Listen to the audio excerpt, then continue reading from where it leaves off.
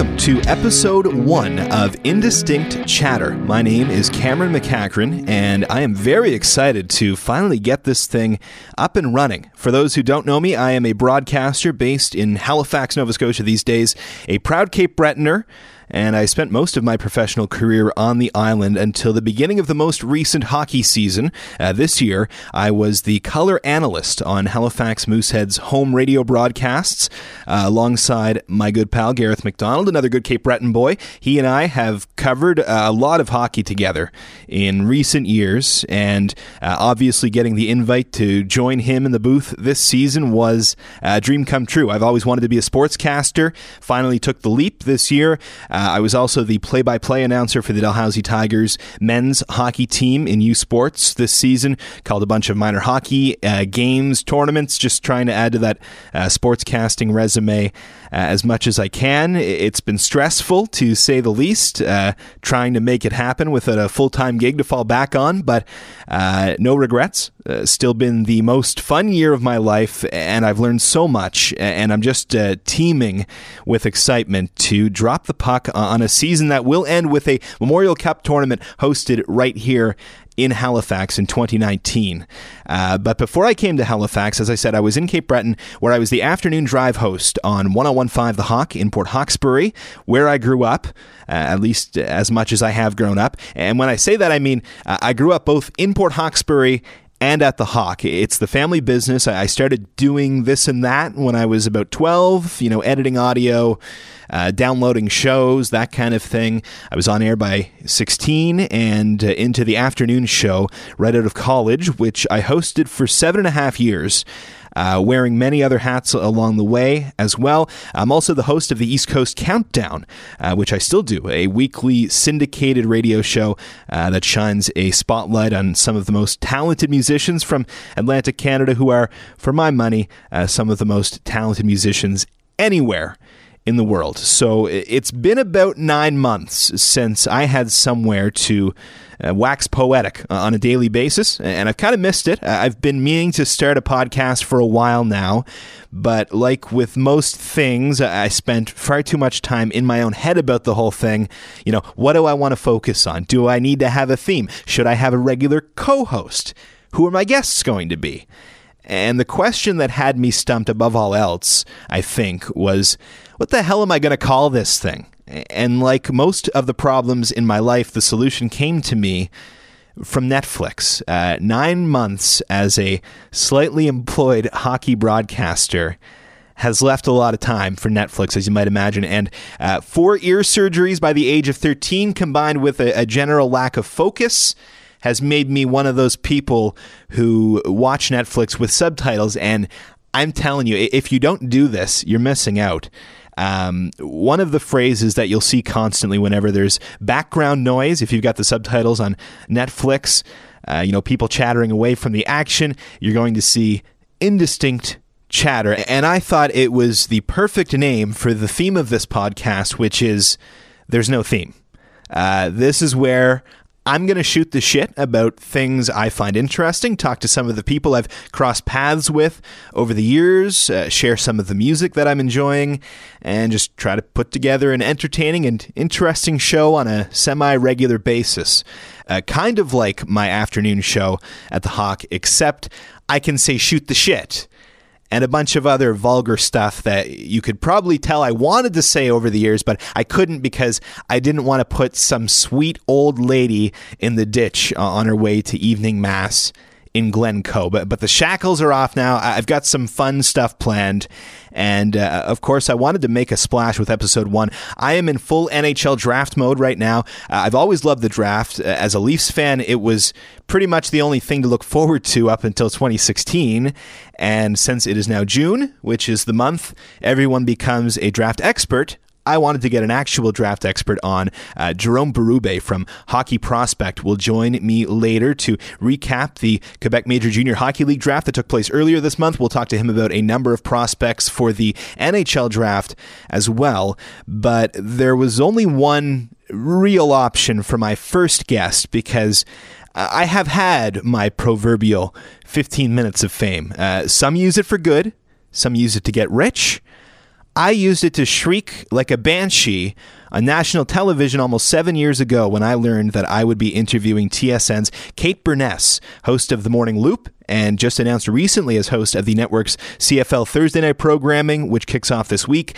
So I was incredibly thrilled and grateful that Kate took some time out of her schedule this week to catch up. We reminisced about her visit to Port Hood on the Craft Celebration Tour in 2011, which is how we met. And of course, I got her take on recent happenings in the NHL and the NBA and find out what she's up to this summer, including plans for trips to Halifax.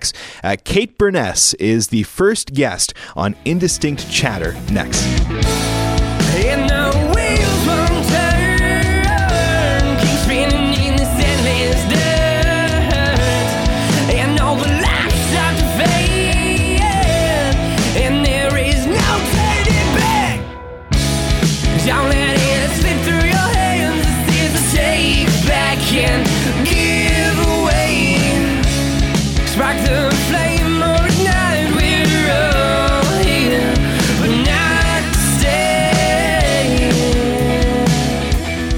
Very pleased to be joined for the very first time, the very first guest ever on the Indistinct Chatter podcast. Welcome to the show, Kate Beirness. How are you? Cameron, it is such an honor to be your very first guest. I'm doing great, my friend. That's good. And very, very pleased that you took some time out of your busy schedule here. Kate, you and I met back in 2011. Port Hood won the Craft Celebration Tour. And here's a little refresher on that. This was my highlight of the night. You need to set this up properly. So what happened today? Okay, very quickly. This morning I phoned a radio station just outside of Port Hood, Nova Scotia, where we're going to on the Craft Celebration Tour. They asked if I could actually phone back later in the day to speak to a certain afternoon drive host. Cameron McEachran was his name. And he was a very nice individual. Let's just say Port Hood is really excited to have us. No, Cameron was really excited to talk to you because this is his reaction. They videotaped it. Okay, great. Bye.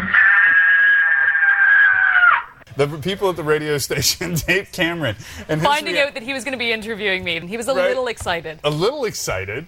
He's never seen a girl, let alone talked to one. No wonder he's I'm kidding. Cameron, I'm kidding. And here's how Kate Beirness's biggest fan reacted after learning he will chat with her about the Craft Celebration Tour on the afternoon drive in Port Hawkesbury. Bye. I'm starting to think Kate has this effect on every man. Pretty much. So, very exciting time in Port Hood. And when Port Hood was announced as a nominee, Kate, it was kind of our number one topic of discussion on air at the Hawk until the vote, especially for me being a sports guy. And my understanding here, Kate, is that you had a friend in the area who heard us and told you.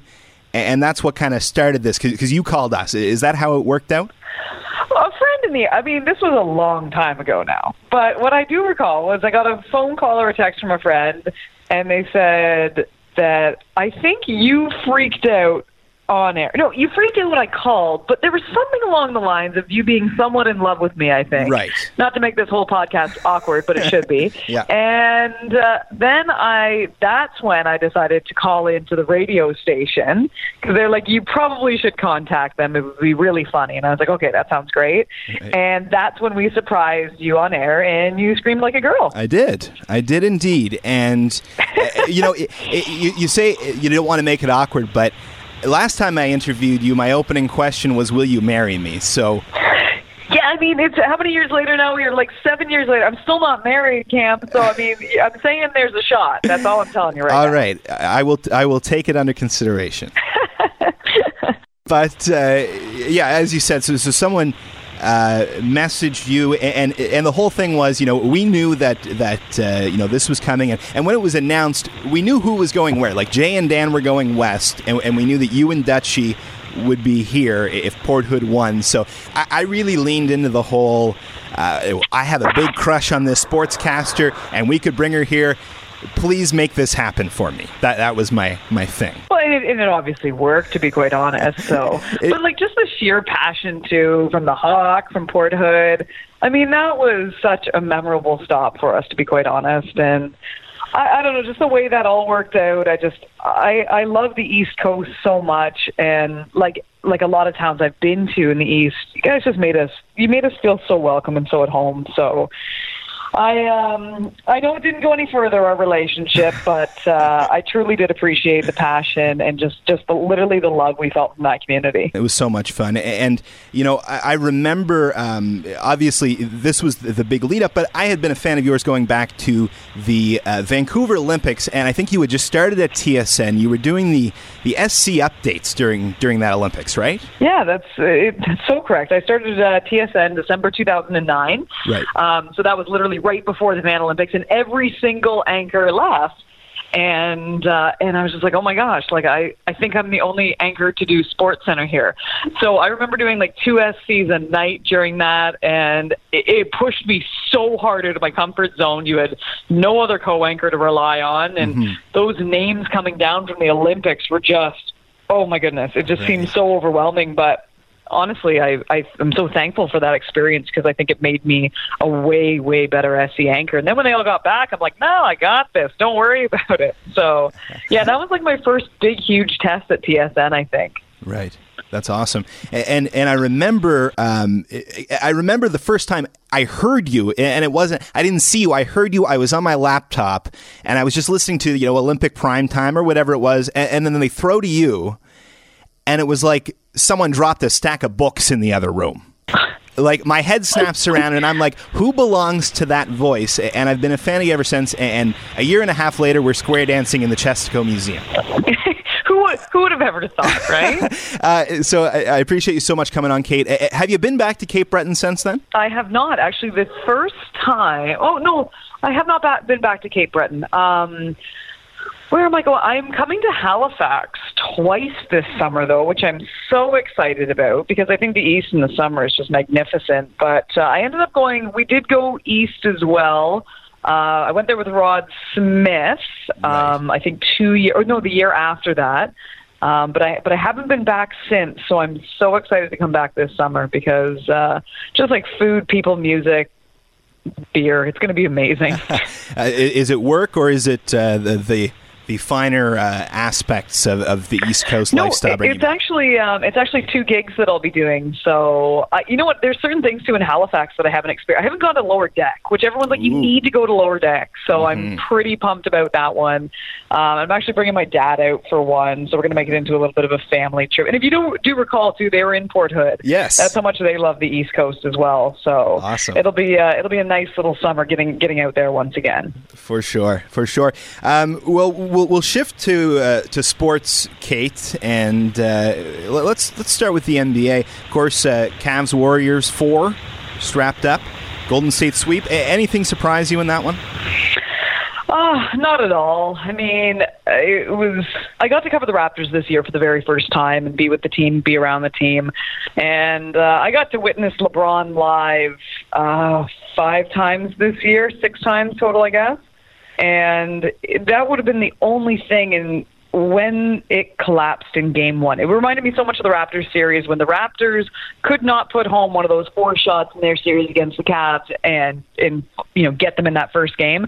When that happened to the Cavs with the whole J.R. Smith situation, I knew it was done. That was your one window, and LeBron was on the next level. But really, the final was Houston and Golden State. Houston was the only team that could truly compete with them. So I don't think anything shocks me. I think until that core of Clay, Draymond, Steph, KD is broken up, that team's, you're not losing. Even if LeBron moves and he moves with someone else, and I just think it's never going to happen. And no one's going to beat Golden State until that core is broken up. You mentioned J.R. Smith. I love the NBA for the storylines. I probably don't watch enough basketball, but I love following it because the characters are so well defined. Like when I heard, you see what happens with the J.R. Smith play at the end of Game 1, and you hear about it and you say, well, of course that happened. It's J.R. Smith. This is what his character arc was always building toward.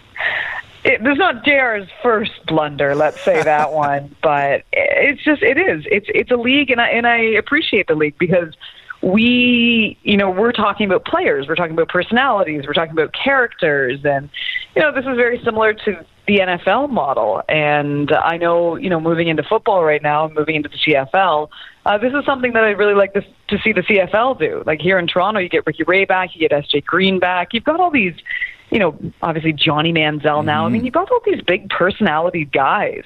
And I think when you're a fan too, it's like a drama. It's almost like a soap opera sometimes, and you need those characters, you need those role players, whether it be a hero or a villain. So yeah, I mean, for JR to do that, and then I think the best part of that one was too, you see him saying to LeBron James, "I thought we were tied," and then he denies it after the game. He's like, "No, I knew the score," and then Ty Lue's like, "He didn't know the score." It's like a story within itself now. Like, it just gets better and better. So I think the NBA has just done such a wonderful job at marketing their individual players, and that was just a prime example of it. Yeah, the entertainment factor is off the charts, and that's without even getting into the whole Brian Colangelo burner account thing, which maybe we'll leave for another time. On to the Raps. Before we move on to the Raps, Kate, LeBron, of course, that's going to be the big storyline this summer. Do you have any kind of a gut feeling on where he may end up? I say he goes west for sure. I think he's done what he needs to do in the East, and I certainly don't see him joining Philadelphia now after everything, speaking of Brian Colangelo, after everything that's gone down. I mean, my best guess is the LA Lakers. I've said that since the beginning. I know he's got a home there, and I know he likes the young, raw talent that's there. If they make a few moves, they certainly have the room and the ability to do it.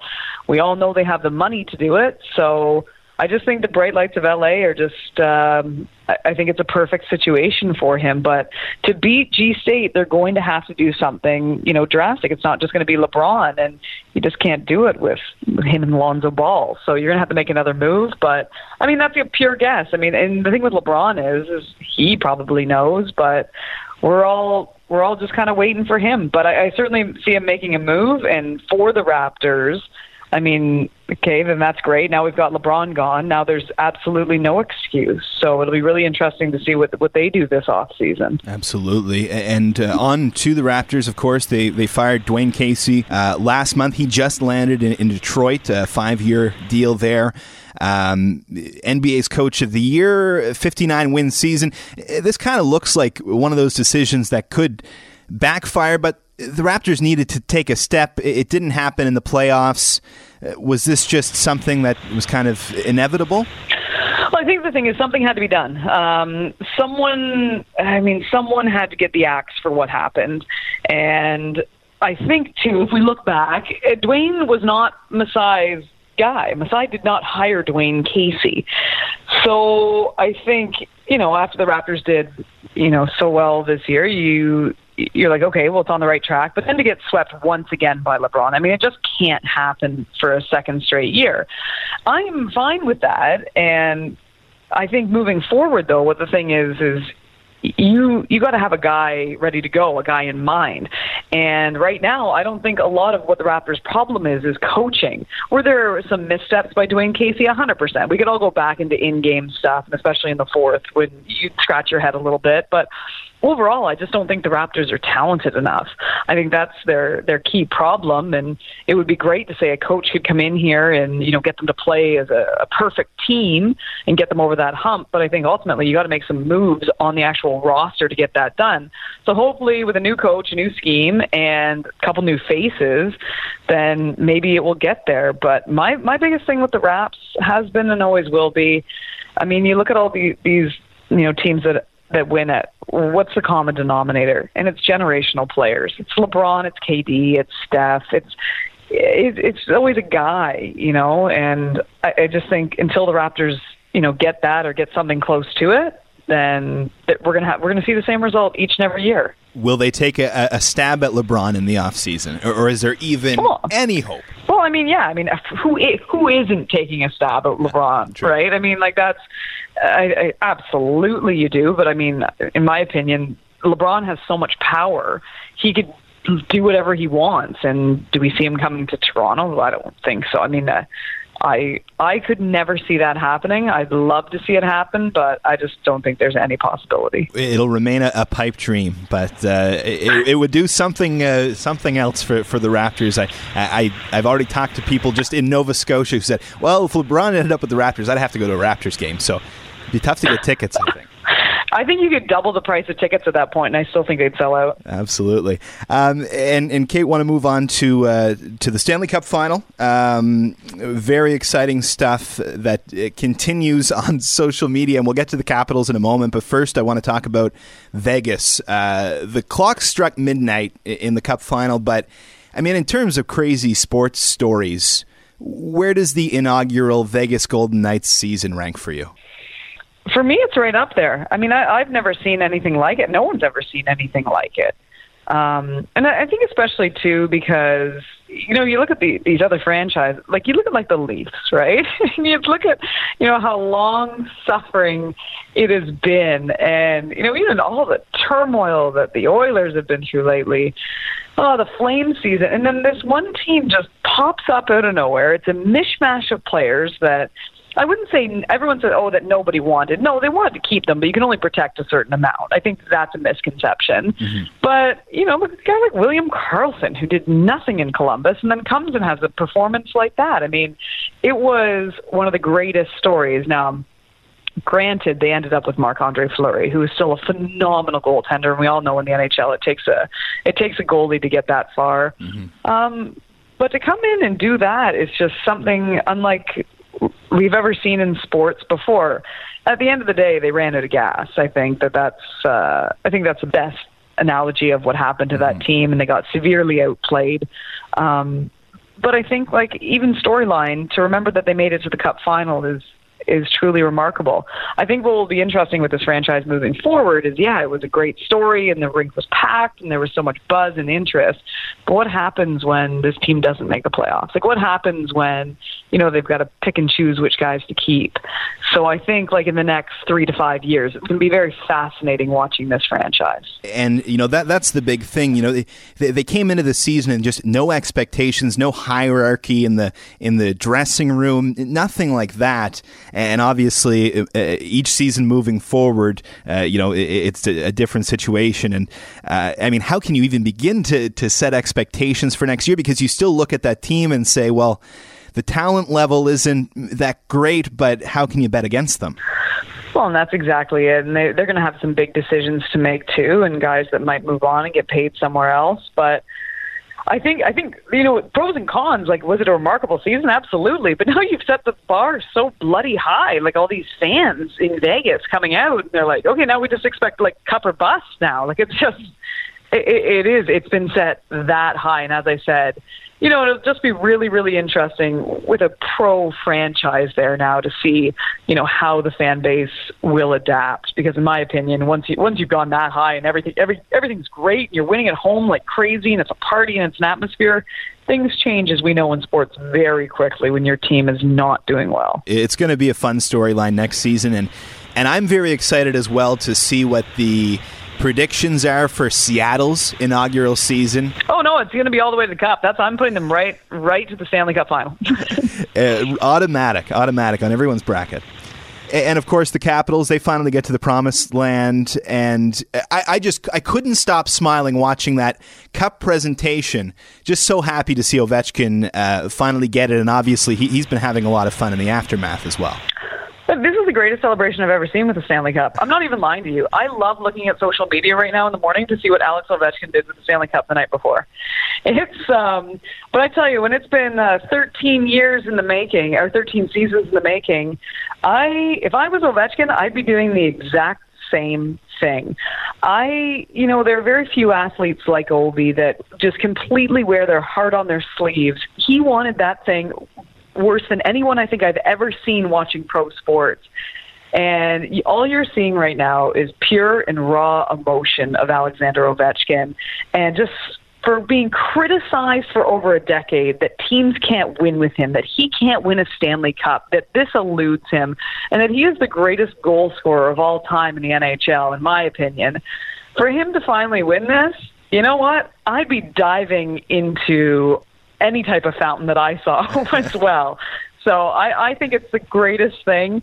The party continues. I know the cups with Barry Trotz now, and I just think it is so much fun to watch this part of it. I'm just sad it's over because now it's the dog days of summer. But I just think I just think this has been so much fun. And you know what? I'm so appreciative too that he's allowing us to see his celebration as well. Like, he doesn't care. Like, his wife's posting everything. He doesn't care. Yeah. I mean, it's so genuine, and I think that's the best part. I love it. I've been such an Ovechkin fan since his rookie season, and I mean, so many terrible narratives around Ovechkin over the years, and one of them the one that I could never wrap my head around was the idea that he doesn't care. He doesn't care if he wins a Stanley Cup. He just wants to win Olympics or whatever. And I love that kind of the symbolism of the fact that, you know, here's a year where the NHL players were barred from going to the Olympics, and of course there's the same voices saying Ovechkin's he's gonna bail on his contract. He's gonna go and play for Russia, and then he wins the cup that year instead. I love that. Well, and I think that too, because I think, like, let's all be honest, Ovechkin wanted to be at the Olympics. He always wants to be playing for Russia, which I totally appreciate as well.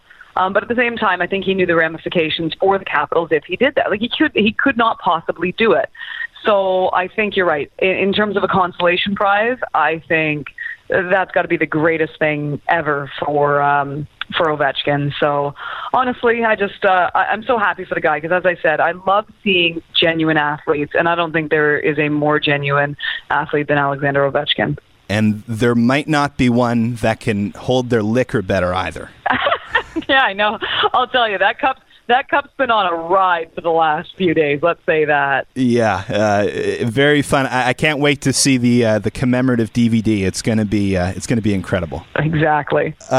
Kate, thank you so much for doing this. I want to talk a little bit about what you're up to. You're headed off to kick off the CFL season on Thursday night in Winnipeg, right? Yes, we do. It's pretty cool this year, so we're trying to ramp up Thursday night football a little bit. We're going to do it a little bit differently this year. We've got a concert series coming in. We're going to showcase all the stadiums, because I don't think a lot of people, understand how much fun it is now to go to a CFL game in some of these venues. I mean, it changed so much, especially in the last few years, the entire experience of going to a CFL game. So we really want to focus on that. And, no better place than Investors Group Field on Thursday night when the Bombers take on the Eskimos. So I'm fired up to be part of the CFL. It's near and dear to my heart. It's something that I was out there as a kid with my dad watching Argo games and pinball and Fluties. So I don't know. I'm so pumped to be part of it, and I really hope that we can grow it, especially in places like Toronto, and hopefully we'll be able to see it one day in the East Coast. Absolutely, yeah. I know we're all excited for some kind of announcement here at some point in the near future in Halifax. Lots of fingers crossed for sure. And Kate, you also have something very exciting coming up next month. It is the second annual Her Mark, and this is happening in Toronto. Tell me about this. So Her Mark is an initiative that I began last year, and this is my favorite thing that I honestly do on the calendar now once a year. So it is a Girls Empowering Summit, and it is designed to bring in girls 15 to 18 years old that have shown exemplary leadership in their school or in their community, and we just want to basically encourage these girls to stay on the path that they're currently on. Between that age, it's a high drop-off of sports, and there's a lot of social pressure right now, and we just want to encourage them that they're doing the right thing, and that if they continue doing it, then, hopefully they'll develop into a leader like ourselves at TSN. And for this one, I bring in 12 different Olympians this year. We have special guests. We run through fitness and food and just all the things in life that I find very important and I'm very passionate about. And as I said, I just want them to look up to these, Olympians and leaders and think, okay, you know what, I am doing it right. And there are going to be some trying times, but ultimately, if I stick with it, then maybe I can become one of these girls one day and do the same thing for the next generation. So it's really just like a pass it forward kind of event, and it means the whole world to me, to be quite honest. That's awesome, and that's for girls aged 15 to 18, right? And it's hermark.ca. So you mentioned you got some Olympians, some of your TSN coworkers. Who are some of the names that you're going to have at Hermark? So you'll be proud to know that we have an East Coaster herself, Heather Moyes, coming in this year as one of our special guests. We have a bunch of girls from the women's hockey team, including Natalie Spooner, Laura Stacey, Jennifer Wakefield. We have Mandy Bujo, our top boxer, and the list goes on and on. I can't even tell you how remarkable all these women that I have coming are. So I'm so proud that they're coming out and they get to inspire our next generation.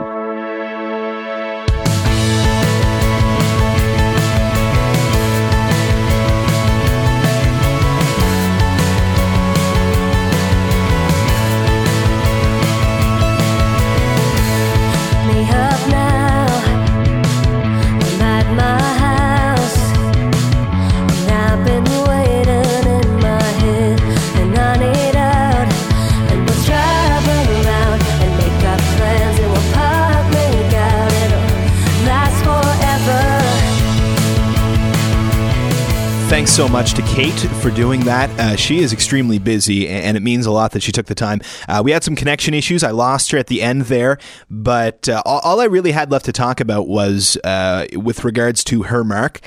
The shift that we've seen at TSN in her time. As she said, she started just before the Vancouver Olympics, and my memory certainly isn't a strength of mine, but around that time, obviously Jen Hedger was well established, Sherry Ford as well. I think Leah Hextall was doing some fill-in stuff then too.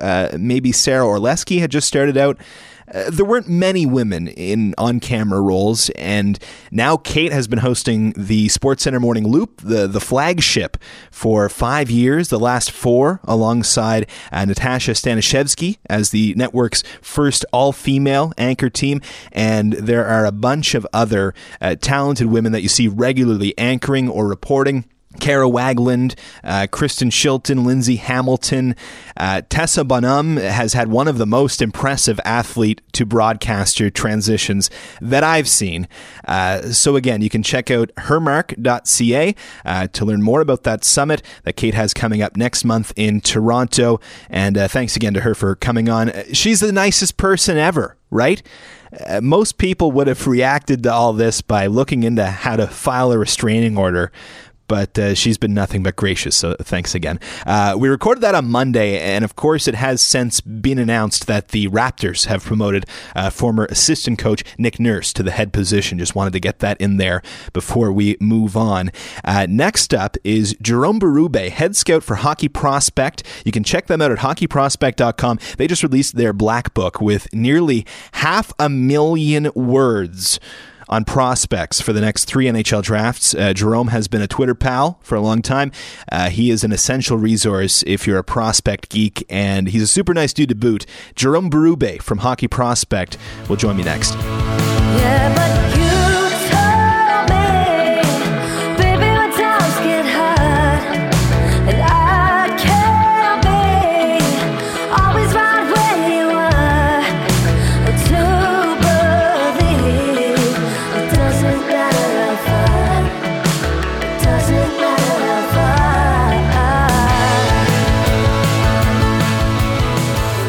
Very excited to welcome to the show the head scout from Hockey Prospect at hockeyprospect.com, Jerome Berube. Jerome, thank you very much for joining me. Thanks, Cam, for having me on. Jerome, very busy times for you, of course. NHL draft just a couple weeks away now. First, we're going to start talking about the Quebec Major Junior Hockey League draft, which just took place. And I guess we'll start right at the top. Hendrix Lapierre, first overall choice to Chicoutimi. Last year we saw Alexis Lafreniere. He came in and obviously had a fantastic season. Probably not fair to expect the same of Lapierre, but I'm guessing he's going to come in and should probably be an impact guy immediately. Is that right? Yeah. He was in our rankings all year, either number 1 or number 2, and I think in the second half he really, gained that number 1 spot from Villeneuve. And I think if you look as far as impact, I think in Chicoutimi they still have that big ice at their ring there, and Lapierre is one of the best skaters in the draft. So I think it's a really good fit for him going there. As far as impact, obviously not a lot of people will have like the Lafreniere type impact in their first year. So he always remind me of like Jacob Pelletier, who played in Moncton this year. Kind of like not exactly the same type of player, but like I think he could have that same kind of impact next year with the Saguenay. Yeah, and I mean that's obviously would be a great get for them. No one can expect, Lafreniere type of production. He had an insane year. William Villeneuve, he went second overall to the St. John Sea Dogs. You mentioned him. Right shot defenseman. What's the report on him? Very smart. From the get-go this year, he was our number one guy from Quebec. It switched in the second half, like I said, with Lapierre, but at the end of the day, when we talk amongst our scouts, it was, the team that needs a defenseman will pick him first, and if it's a team that needs a forward, we'll probably pick Lapierre first. So like I said, very smart, two-way defenseman, good skater, good size, but still need to get, quite stronger for the next level. So there's still a lot of growing for him, but I really like his potential, in my book, if you're smart, you'll play, and you'll play for a long time. And he can play. He's really good defensively, too, which at this age is not always the case, but he's really good one-on-one. And he's good on the power play as well, good vision, so and a good shot from the point as well. So, those two guys were easily our top two guys all year long for us. And third overall to Shawinigan was Maverick Bourque. And it seemed to me, looking at your rankings through the year, Jerome, this was a guy that, at Hockey Prospect, you guys seem to hold in pretty high esteem, maybe a little higher at times than the Central Scouting rankings, and he did end up going where you had him ranked at number 3. What is it that you like about his game? He's a very good playmaker, skates really well. We didn't have him as high as the number 3 during the year, but I think with his playoff and he led Trois-Rivières all the way to the final against Magog, and he had a great getaway challenge as well in April. And so I was watching him there. I was like, this is, we have to move him up. There's no other way. He's got decent size. He's not the biggest guy, but I think he has potential to grow a bit again, and get to possibly 5'10", 5'11" when he's all done at 18.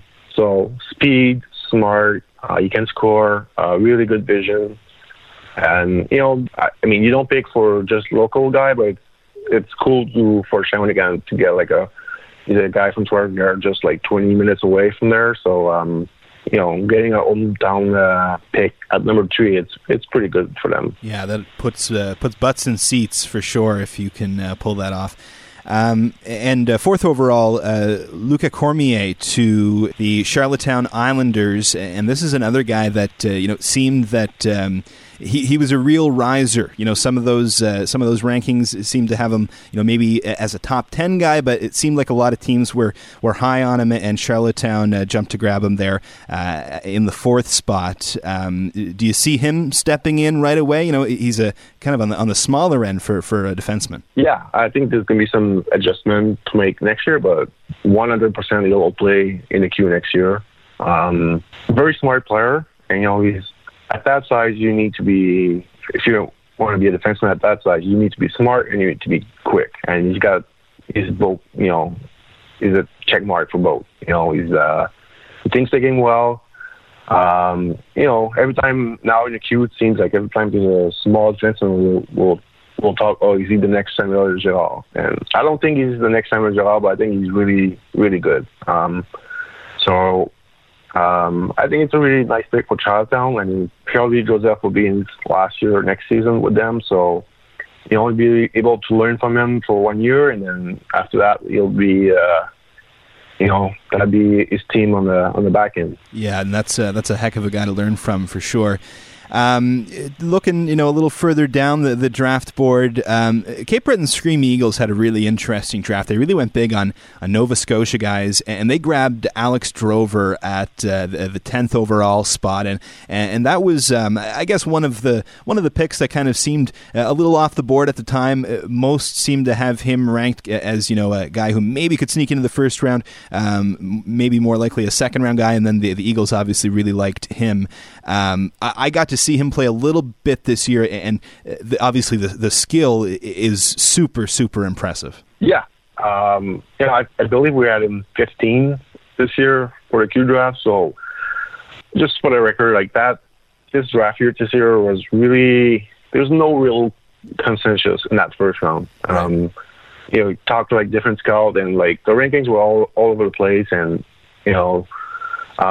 Drover was a guy we had like a lot of discussions this year with our maritime scout. We have like two guys in Nova Scotia, so a lot of the talk about him, and I was surprised when I saw him that some people had ranked him in the second round. I thought like pure skill, he was a first round all day. At 10, I think it's a good pick for the Screaming Eagles. He skates well. He's got a really good shot. He's a sniper. He will score in the queue. I'm not worried about it.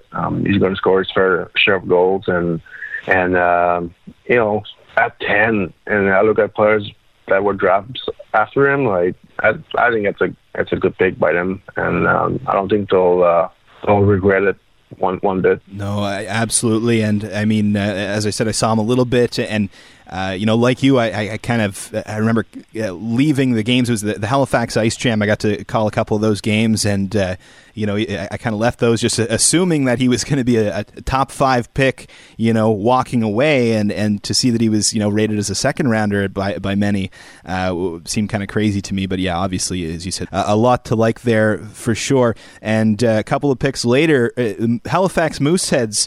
Did they throw you for a loop a little bit, Jerome, with their 12th overall pick?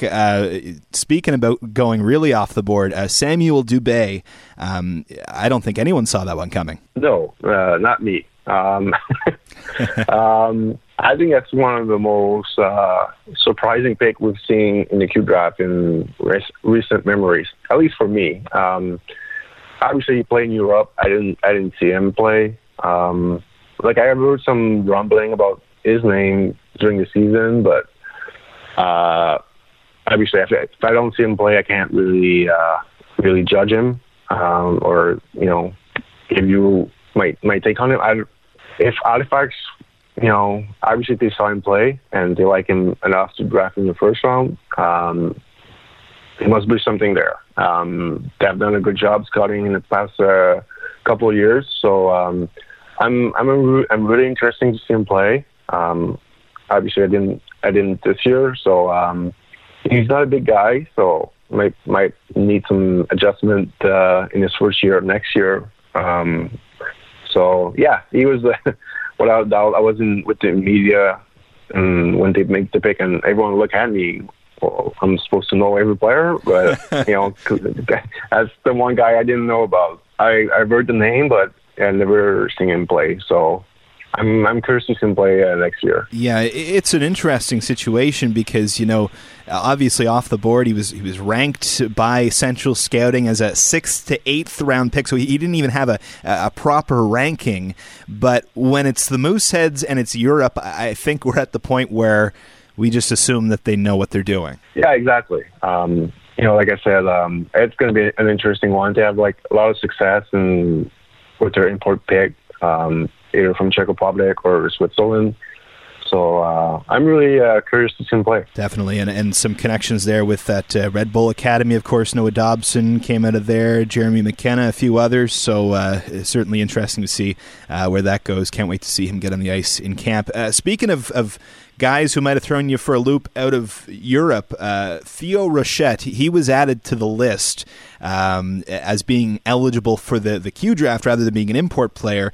And that was just, a week or two before the draft? Did that kind of send you scrambling a little bit? Yeah, I've heard of the name before, but I got like a message from someone telling me, yeah, he's in. And I had to like really search in my in my mind. I was like, where did I hear this name before? And so I had to do like quite a research for like a week or two leading into the draft. So I ended up like watching a couple tapes of them from different games I could find, and talk to some people too in Switzerland, get like a feel on the player. So it was really a surprise news, and I think a lot of teams were scrambling also to find info, and it's tough. Like a lot of people were talking about him. Oh, will you go first overall to Chicoutimi? And at the end of the day, it's like, do you really only have video viewing on him? And you have like Lapierre, you saw like 25 times this year. It's really tough to go after what you saw all year. So I think that's why he slipped in the draft. Well, I don't know if he slipped, but like he went 7 overall. Mm-hmm. Similar to Dubé, I'm really looking forward to watching next year. Unlike Dubé, I was able to like watch like a couple of games of him, and he looks like a solid talent, good, smart hockey player. But I'll have a better idea next year.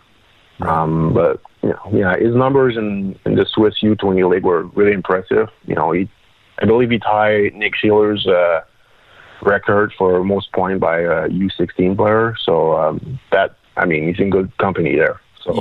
Yeah, definitely.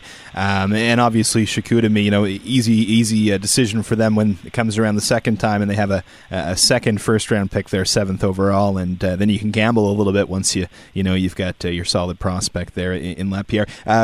Also want to talk about the St. John Sea Dogs who have had an interesting little run here. They made some selections at the draft that looked like maybe they were rolling the dice a little bit, but it seems like it's worked out as they have commitments from Josh Lawrence, who was selected 15th overall. He will be reporting to St. John. It was announced recently.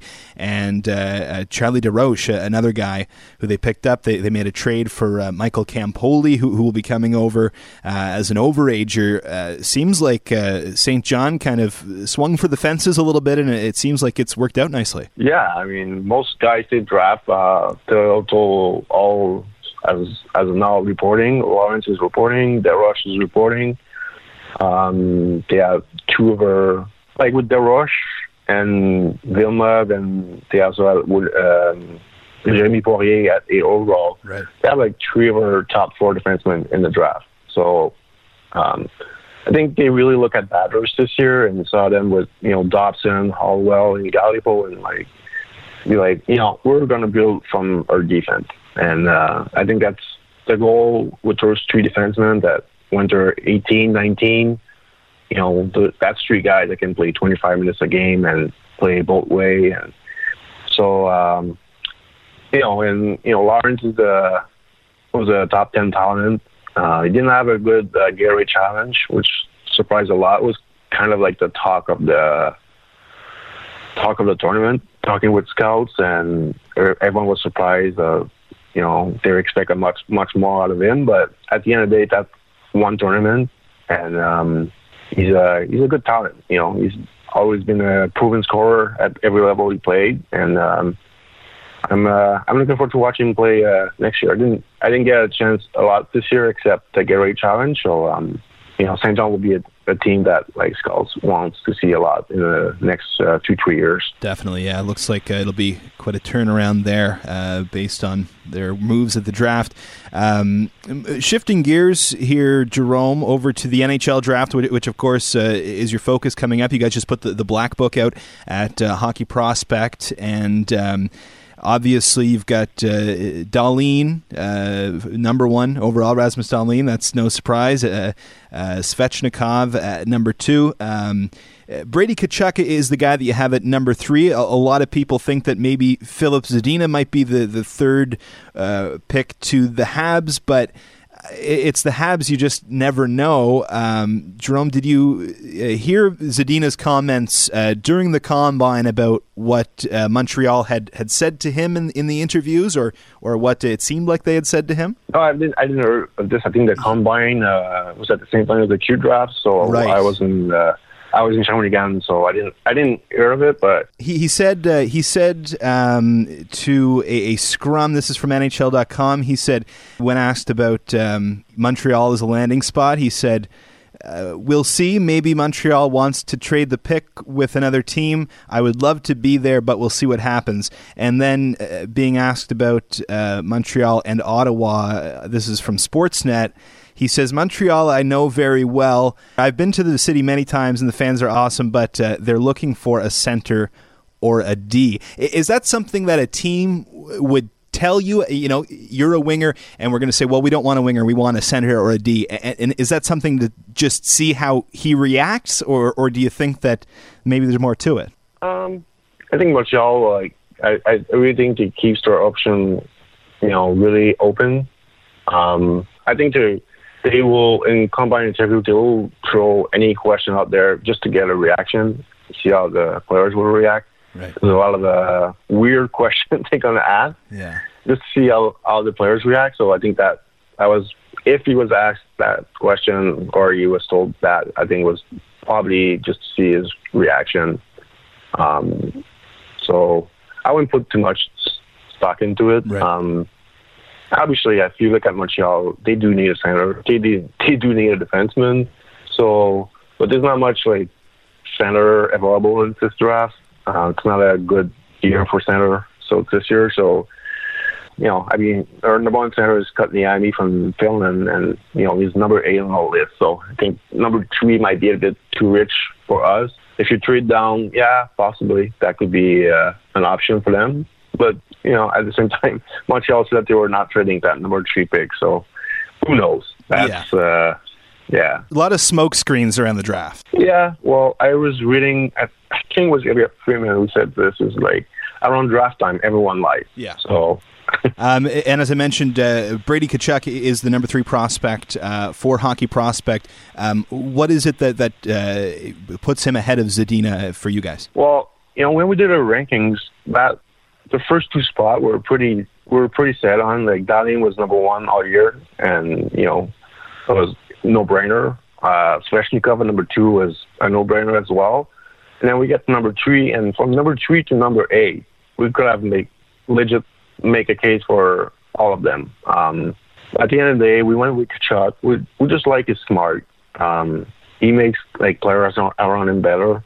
I think he gets criticized a lot, online for he only scored 8 times this year. But we feel like his skills are underrated. He can score. He can make up. He can set up play as well. And when we're doing our rankings, NHL playoffs were happening at the same time, and so we're trying to find a way of separating players. And we're watching Las Vegas play and looking at Brady Tkachuk, and if we look at that list of players between 3 and 8, we're well, if I want one player in the playoffs, I want Brady Tkachuk on my team. Right. And that was one way we kind of decided to go Tkachuk over Zadina. And is he the perfect fit for Montreal number 3? Probably not. But we feel overall he might be the third best player in the draft for us. So that's how we kind of decide to rank him third. But like I said, I don't remember I've done NHL draft scouting since 2012 with Hockey Prospect, and that's the first year that's so tight. If we release a ranking 2 days later, we might have switch some rankings. So pretty much every day you can, depending on your mood, you can change rankings. But my boss, Mark Edwards, was really high on Tkachuk and really pushed for him, and so that's why we went with Tkachuk number 3. And I agree. I think come playoff time, he'll be the guy you want on your team. He's skilled. He's also a bit of a prick on your ice. Yep. So he's a Tkachuk. So yeah. You know what you're going to get. So, yeah, exactly. All right. Zadina at 4, and at number 5, you have Noah Dobson, of course, big right shot D-man and Mem Cup champ. A couple of rankings, a couple guys I'd like to talk to you about, Jerome, particularly Q League guys, a little further down the list. Nicolas Baudin with Drummondville. I really like this guy's game, and it seems like he's a real riser. You guys have him at number 25, but he seems like he's really climbed in the second half of the season. Yeah, obviously because of where I live, I've seen him play many times the past 2-3 years.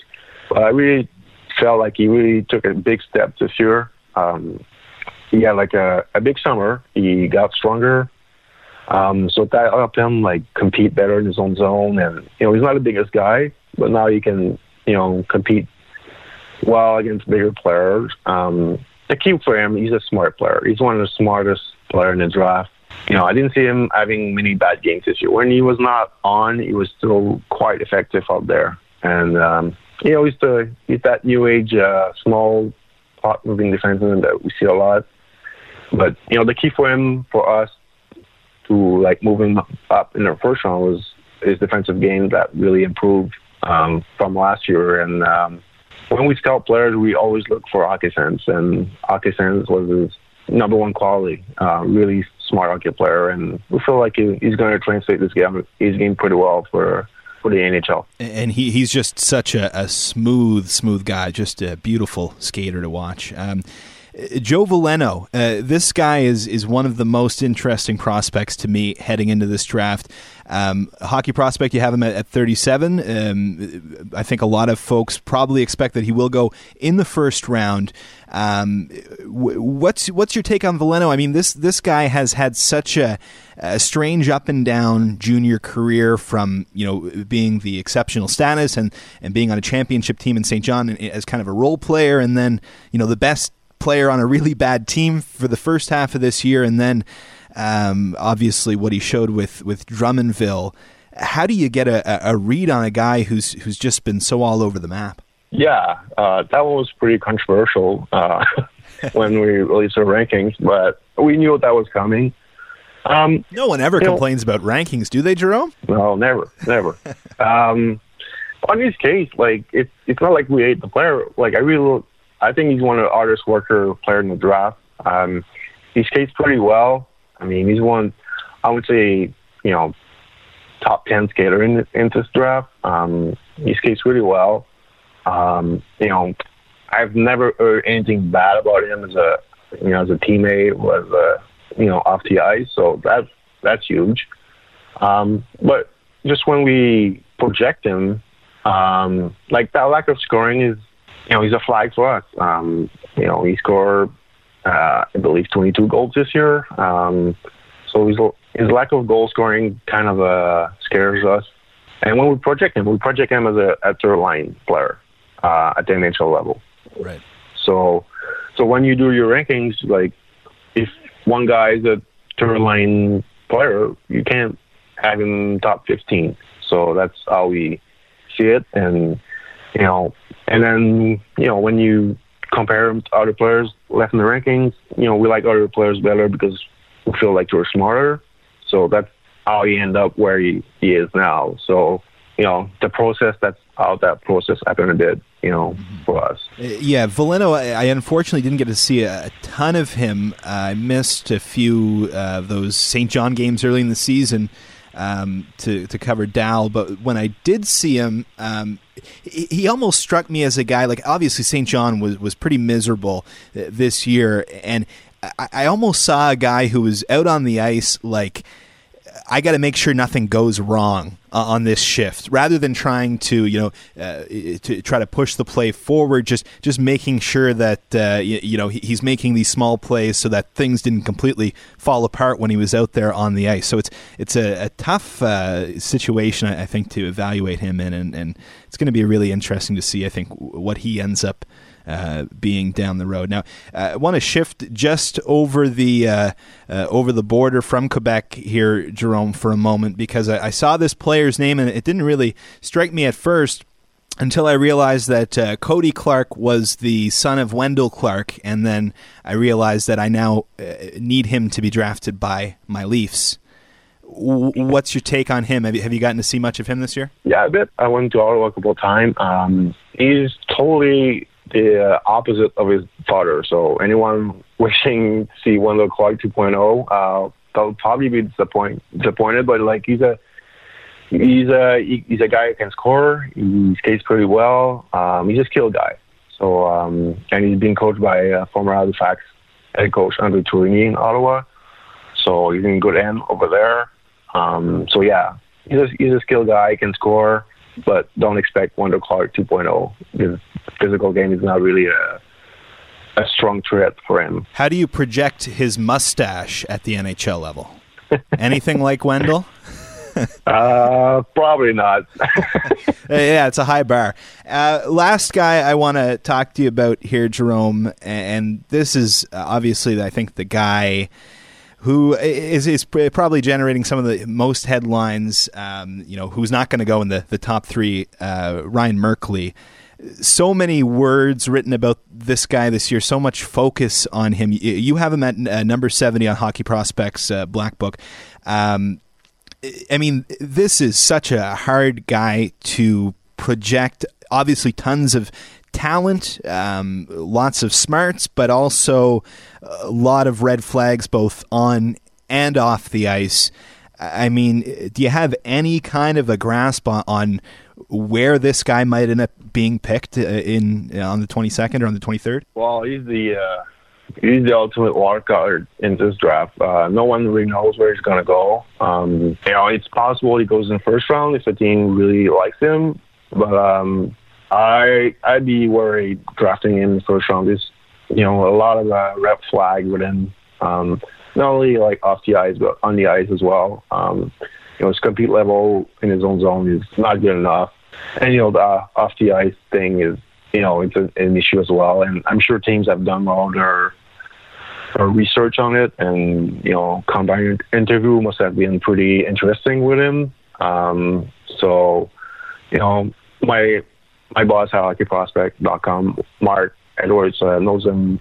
Like, he's seen him play since his minor midget year. He knew his coach in minor midget, so he knew a lot about what's happening, off the ice with him. And it's a tough one to comment for me because obviously not everyone is comfortable talking about what happens off the ice. So, I just know there's red flag there, and a lot of teams are just not gonna pick him at any point in the draft. So I know he's a no draft on some teams. So it's too bad because he's a really talented player. But as far as scouting, you have to remember not every 5'10", 5'11" defenseman with skill will make it. Ryan Murphy didn't make it. Tony DeAngelo didn't make it. So. You can be as skilled as you want, but you need to be able to defend. And, I was talking about Bourdin early on. The key for him is that he showed this year that he can defend. Merkley has not shown that this year, and that's a flag for us. Yeah, absolutely. And obviously, he's going to be, I think, the most interesting riser or faller. I guess depends how you're looking at it. He could go pretty much anywhere in those first 3 or 4 rounds, I think, and wouldn't be too much of a surprise. Of course, we've mentioned the Black Book, Jerome. You guys put that out last week. You got it available in print now as well. What is it, almost 700 pages, almost 500,000 words, right? Yeah. In the Black Book, we have almost 600 player profiles. 2018 draft, 2019 draft, even 2020 draft. I believe it's our biggest book, almost 700 page. It's available on our website if you want the PDF version. Right. And if you want the print version, you can get it on Amazon. And it's our big project of the year. It's everything we did all year is in there. We have every game report we did all year, and tournament report. And one thing that's really popular with people is we get actual quote for NHL Scout. So you read a player profile. At the end of the profile, you get like actual quote for NHL scouts during the year that we get like by being in the rink and meeting NHL guys. And the feedback we get from fans is they really enjoy those quotes that we put on the book. Yeah, and I was going to mention that too, because obviously the profiles are very comprehensive, but really cool to see those notes on some of the players and kind of get a feel for what the NHL scouting community thinks of the player, and it kind of gives you maybe a little more insight on where you can expect the player to be picked as well. So it's excellent stuff. I mean, obviously you guys are in the rinks all year, all over the place, and an excellent resource. I am probably 0.2% of the way through it, Jerome, and it is an excellent resource already. So hockeyprospect.com to check out the Black Book. Jerome Berube is the head scout for Hockey Prospect. Jerome, thanks so much for taking the time here. Hey, no problem, Cam. And enjoy the draft. We'll catch up with you again, I'm sure, sometime soon. Hey, no problem. Thanks so much to Jerome for that chat. I am sure that the focus on the upcoming draft will continue in episode 2 of Indistinct Chatter. Whenever that happens, next week, maybe. The first draft that I remember watching really closely is 2004, which was the Ovechkin draft. Malkin went second overall, and I have been hooked ever since. And it was probably a bad time to get really interested in the draft in a way, because of course Crosby goes first the following year, and the bar has kind of been set, right? I mean, it's kind of a harsh come down when you realize that there isn't a generational talent or two available every single year.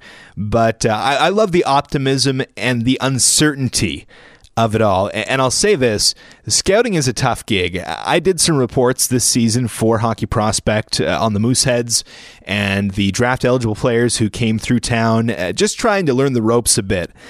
And there are so many things you have to watch for, a million different factors to account for when you're evaluating. And I mean, I'm stressing myself out trying to decide if I think Noah Dobson or Joe Veleno is the better prospect for a ranking that I may never publish. No financial strings attached. But for the NHL scouts, these are big money decisions. And I mean, I'd say I don't envy them, but I do. Dream job. Anyway, that's the show. Thanks for listening to episode 1 of Indistinct Chatter. Thanks to Kate and Jerome for their time. Myself, I've got nothing but time. So if you enjoyed the show, subscribe wherever fine podcasts are available, and I am sure that episode 2 will pop up in short order. And if you want to share the episode on Facebook, Twitter, whatever, that would be cool. But I think it would be even cooler if perhaps you know, say, a young lady with sportscasting aspirations, or you have a friend who's excited for the draft, or you just heard something on the show that made you think of someone. Send them a message and say, hey, I think you'd like this. Maybe they won't, but maybe it gives you a reason to chat with a friend that you haven't talked to in a while. Sharing is caring, folks. Remember that. I'm Cam. Thanks for listening to Indistinct Chatter. Villains reach for their glory, do a second-rate story, and with the blink of an eye, the pain seeps in. No longer our way, friend, and I want your skin on my face. Want that embrace, the feeling comes back again. Yeah.